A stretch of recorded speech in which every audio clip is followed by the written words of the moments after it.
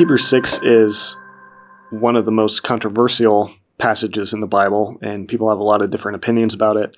And more than that, what I kind of want to focus on today is how much fear and hopelessness, even in despair, this chapter causes in so many people. This chapter, and then there's also a passage in Hebrews chapter 10 and chapter 12, some warnings that when many people come across them, it leads them to despair and feeling like the way these passages apply to them is that it means they're beyond hope. They're past the point of being able to be saved. They become convinced by this chapter that they have gone too far for God to save them. And maybe they've sinned in such a way that now it's impossible for them to turn back and repent and be saved.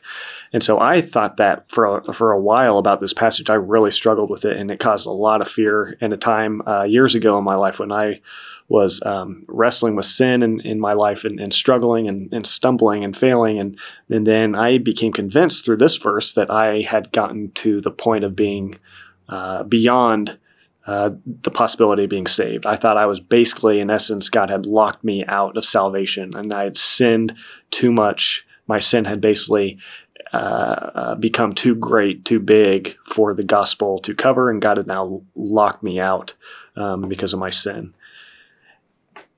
So after wrestling with this verse, I came to a conclusion that made me believe that's not at all what this is teaching. And there's not absolute hopelessness and despair in this passage. And so I'm going to read this, and I'm going to just kind of really quickly jump to what I think brings clarity about what this passage is talking about, and will show why, if you are in a place where you want to follow God, you want to repent, you want to continue or turn back to your relationship with Him, then you are not beyond hope. You're not without hope, and God has not locked you out of salvation. He has not given up on you. He's not gotten to a place where He said you've sinned too much that you can't no longer be saved. So Hebrews 6 verse 1, he says, "Therefore let us leave the elementary doctrine of Christ and go on to maturity, not laying again a foundation of repentance from dead works and of faith toward God, and of instruction about washings, the laying on of hands, the resurrection of the dead, and eternal judgment. And this we will do if God permits." Okay, so what is the this? What is the this here that he's wanting to do, that he says God must permit? Well, he's wanting to leave the elementary doctrine of Christ. He's wanting to go on to maturity. Okay, so these believers, what they had done is they had reverted back from Christ, from doctrine about Jesus and simplicity of focus on Him. They had basically repented. They had turned back to elementary doctrine. They had begun to relate to God based on Old Testament, Old Covenant ways of thinking.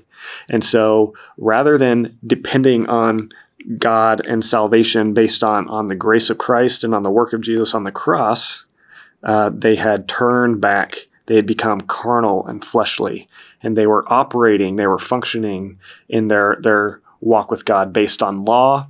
They were relating to God on the basis of self-effort, self-exertion, self-reliance, their own ability to be good, to do good, rather than depending by faith on Christ. So this, what the author of Hebrews is wanting to do, and he says God must permit this is he's wanting to leave the elementary doctrine. He's wanting to go on to maturity.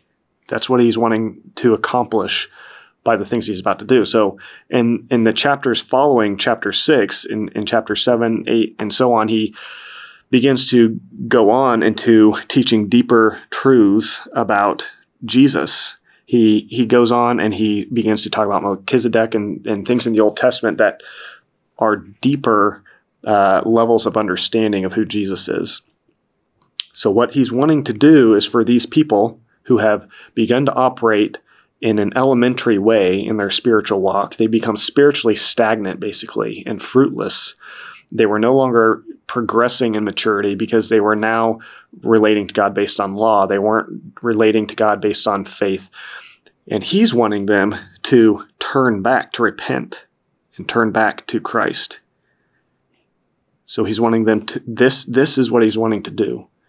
He's wanting these believers to, as he goes on after Hebrews 6, as he goes on in the following chapters, he's wanting them to be able to go on with him, to leave these elementary ways that they're living in, and to go on in maturity. So that's this that he's wanting to accomplish. He says, this we will do if God permits. For it is impossible. Here's the part where it starts getting tricky. It is impossible in the case of those who have once been enlightened, who have tasted the heavenly gift, have shared in the Holy Spirit, and have tasted the goodness of the Word of God and the powers of the age to come, then have fallen away, to restore them again to repentance, since they are crucifying once again the Son of God to their own harm and holding him up to contempt. Okay, so let's go back real quick to this description of these people. One of the most controversial things about this passage is whether or not this is talking about saved individuals. Is he describing the people who are falling away that he's talking about?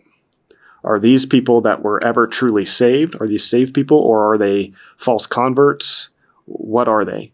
Basically, I want to point out that these are people who they've been enlightened, they have tasted the heavenly gift, they have shared in the Holy Spirit, they have tasted the goodness of the Word of God and the powers of the age to come.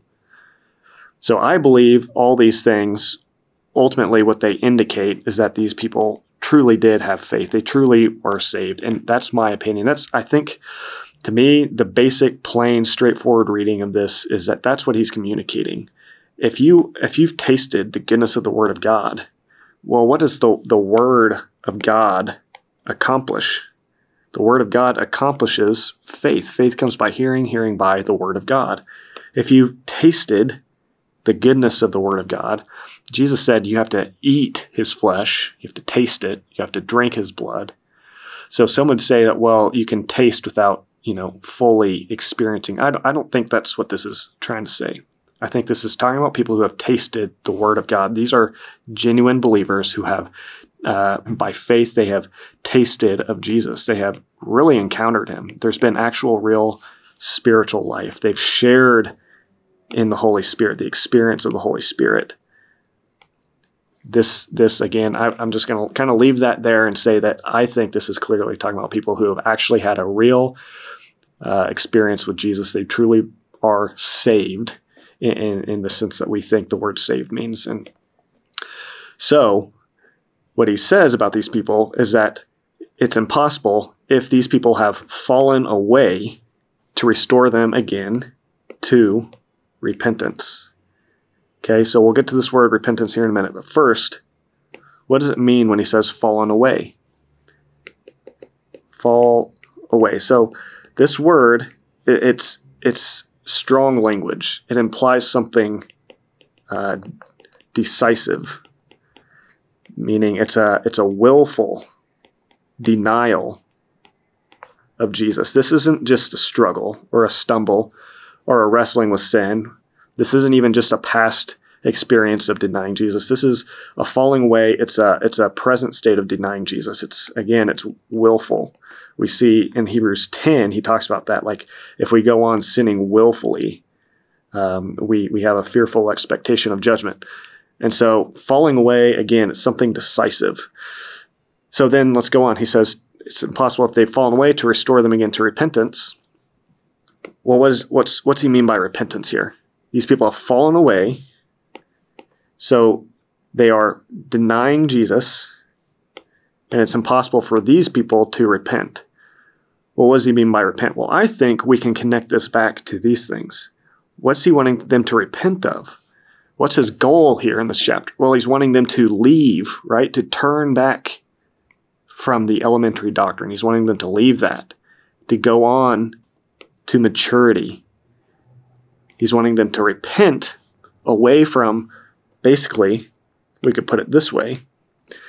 He's wanting them to repent of Old Testament or Old Covenant ways of thinking and move back to New Covenant, New Testament or New Covenant.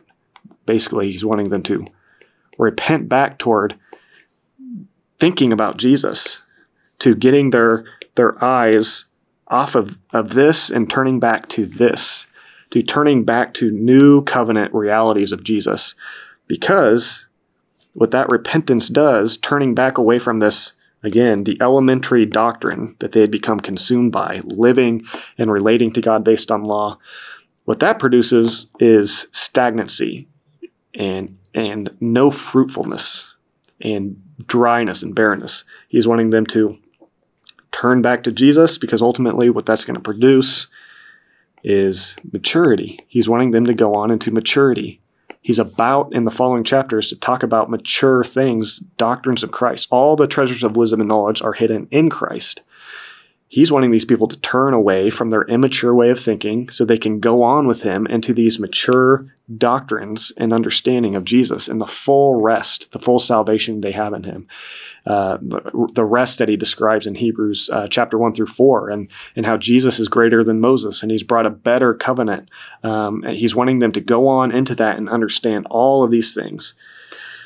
And so when he talks about the impossibility of repentance, I think what he's saying is it's impossible for these kind of people that he's describing who have fallen away. It's impossible for them to do this, to go on into maturity in Christ. They can't. It's impossible for them. Why? What makes it impossible for these people to do that? Is it because God has locked them out? Is it because God has decided that they've sinned in such a way that now they can no longer be saved, or because they committed this past action that now they've locked themselves out of hope, out of God's grace? They've gone too far. Their sin is too much for the gospel. Is that what it's saying? No. Let's look at again verse 6. What's making it impossible? So he says, they've fallen away, and that's making it impossible to restore them again to repentance. And here's this word, since. Okay? So this is here because this is going to now, he's answering what is making it impossible for them to repent. So repentance is impossible since, or because, the reason for this impossibility to repent, I'm about to explain it to you, is basically what the author of Hebrews is saying. Since they are crucifying, once again, the Son of God to their own harm and holding him up to contempt. Okay, so two things they're doing. They are crucifying the Son of God and holding him up to contempt.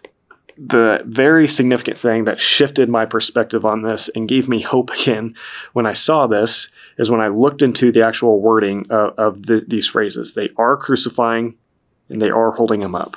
What does this mean? Well, both of these, if you look at the original language, and I'd encourage you to go and do this, both of these words are in the present active tense. So what are they doing?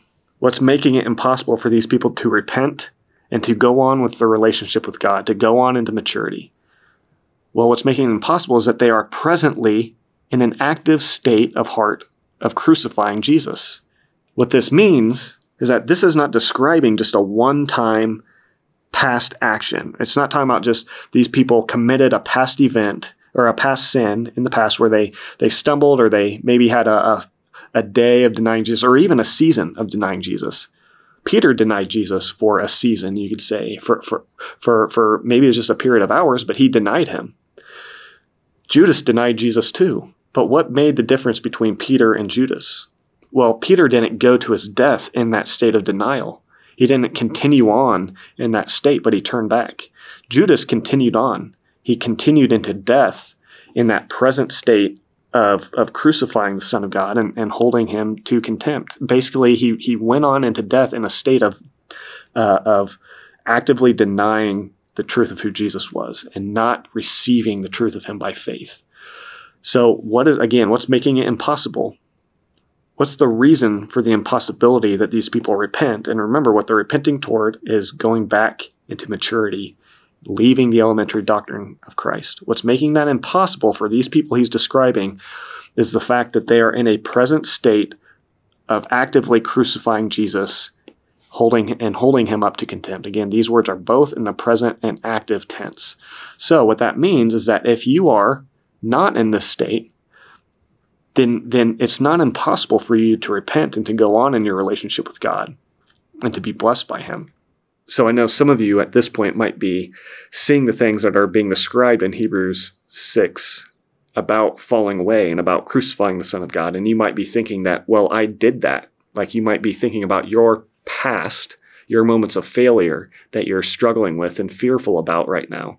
And you might be saying, I did crucify Jesus at that point in time. Like that's what I did. I did really fall away. And so you might be thinking now that it is impossible then for you to repent. Well, again, the significant thing here is that this doesn't say it's impossible for those who crucified, past tense, the Son of God. It doesn't say that it's impossible for those who held up Jesus to contempt in the past. It says it's impossible for those who are crucifying, present tense, the Son of God, and are presently holding him up to contempt.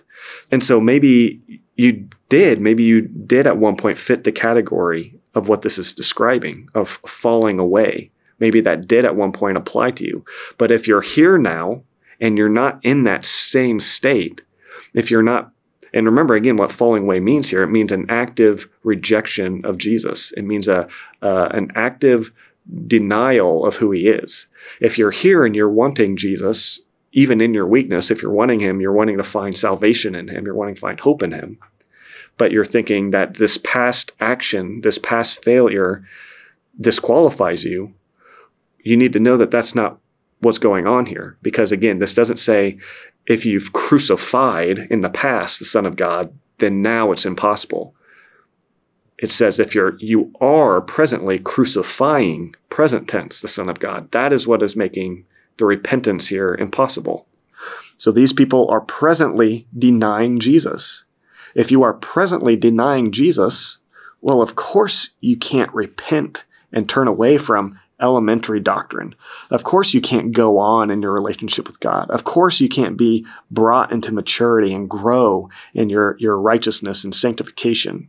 They've been to a place where, right, they've tasted, they've been enlightened, they've seen, they've tasted the word of God, they've seen the truth of who Jesus is and even walked in it for a time. But they've gotten to a point where they said, I don't want that anymore. Jesus isn't good enough. He's not worth my time. He's not worth my devotion. He's not worth my love. He's not worth me doing things his way. If that's where you're at, if that's where a person is at, well, obviously, they cannot go on into maturity. They can't go on in their relationship with God. They can't repent away from empty ways of living. They can't repent from anything. Of course you can't turn from sin. How can you turn from sin when you're rejecting Jesus, the very source of repentance, you could say, the one who is the way, the truth, and the life? If you're in a state where you're actively rejecting the Son of God, well, there's nothing else. There's no other option. There's no other salvation. The only person, if you're listening to this, the only thing that would make it impossible for you to repent and to go on in your relationship with God is if you choose to stay in a place of presently and actively crucifying Jesus, holding him up to contempt. Again, these words are in the present active tense. So he's telling us the thing that's making it impossible for these people to repent is their present activity of holding Jesus up to contempt and crucifying him. Basically, what this means is that they are denying Jesus. And what did Jesus say? If you deny me before man, I will deny you before the Father. So it's not saying that God has locked these people out of salvation. They are locking themselves out by refusing Jesus. Jesus is the source of maturity, right? Colossians talks about how when we hold fast to the head, that we receive growth, that through him we receive growth and maturity. And that's what the author of Hebrews is wanting these people to do, to reconnect to the head so they can go on in maturity. But it's going to be impossible for them to do that if they're rejecting and denying the very source of maturity. He's wanting these people to go on to maturity, but if they're in a present state of denying Jesus, how can they possibly go on in maturity? How can they possibly go on in their relationship with God? But there's hope in this verse for you, anybody who wants to be going on in your relationship with God. There's an open door. There's an open door always. The only one who, there's a good quote, the only time we run out of chances with God is when we stop taking them. So what's making this condition hopeless for these people is that they've stopped taking chances with God. They've refused the way, the truth, and the life. They're presently refusing him. Not just a past action. Again, that's important that you get that. It's not just a past moment of rejecting Jesus even that's being described here. That's a bad thing, obviously. We're not endorsing that. But that's not what this is talking about. This is talking about a present and active state of rejecting Jesus. And that is the person who has to fear the warnings of this verse. But if you are wanting to be saved, you're wanting to go on in your relationship with God, if you've stumbled and struggled in the past and had dark seasons, you're not locked out of God's salvation. He's not locked you out. If you're wanting to repent, then these things here, you're not crucifying the Son of God. If you're looking at Jesus and you're knowing he's the way, he's the truth, he's the life, he's the only way, and I need him, but I feel like my heart's too evil. I feel like maybe my motivations aren't right. Maybe God has not really given me the right kind of repentance. All those things I think are lies from the enemy to get your eyes off of Jesus and onto yourself. If you're in a state where you're looking at Jesus and you're knowing he is the way and I want to go that way, but I feel like I'm not what I need to be in order to get there. Well, that's exactly, again, that's what Satan wants you to think. That's where he wants you to be. And that's the reason why is because that's exactly why the gospel is good news. It's good news because the gospel is about us being able to look inside of ourselves and see that there's nothing good in us. There's no righteousness in me. There's weird motivations and maybe mixed motivations and there's failures in the past and deep, dark sins. But Jesus is bigger than that. He's enough. Jesus went higher into victory than we could possibly go. The victory we can't get, Jesus went and got that victory. And as deep as we can go into sin, the deepest sins that we've committed, Jesus on the cross went deeper in what he did on the cross. He went deeper than our deepest sins. And so that is why the only thing that can keep us from that salvation is if we are willfully, persistently continuing in the state of hardening our hearts and crucifying Jesus by saying he's not the way, the truth, and the life. And we're saying, I don't want him, I don't need him, and I'm going to try another way. I'm going to reject him. That's the only person here who needs to fear being locked out of God's salvation and not being able to go on with him. But if you want to be saved, if you want to go on in your relationship with God, the door is wide open for you. And like Hebrews says in the same book, he says he is able to save to the uttermost those who draw near to God through him. So who cannot be saved to the uttermost? Well, those who refuse to come to God through Jesus. If you try to come another way, like some of these people might have been doing, they might have fallen away to where they're totally abandoning Jesus and saying they're entirely now going to rely on the law. That's the person who has to fear the warnings of this passage, but not the person who wants to be saved and wants to find salvation. If that's you, there is hope, and God has open arms, and he loves you, and he wants to embrace you and save you and wash you clean of the worst things that you think you've done. Nothing is too much for God to handle.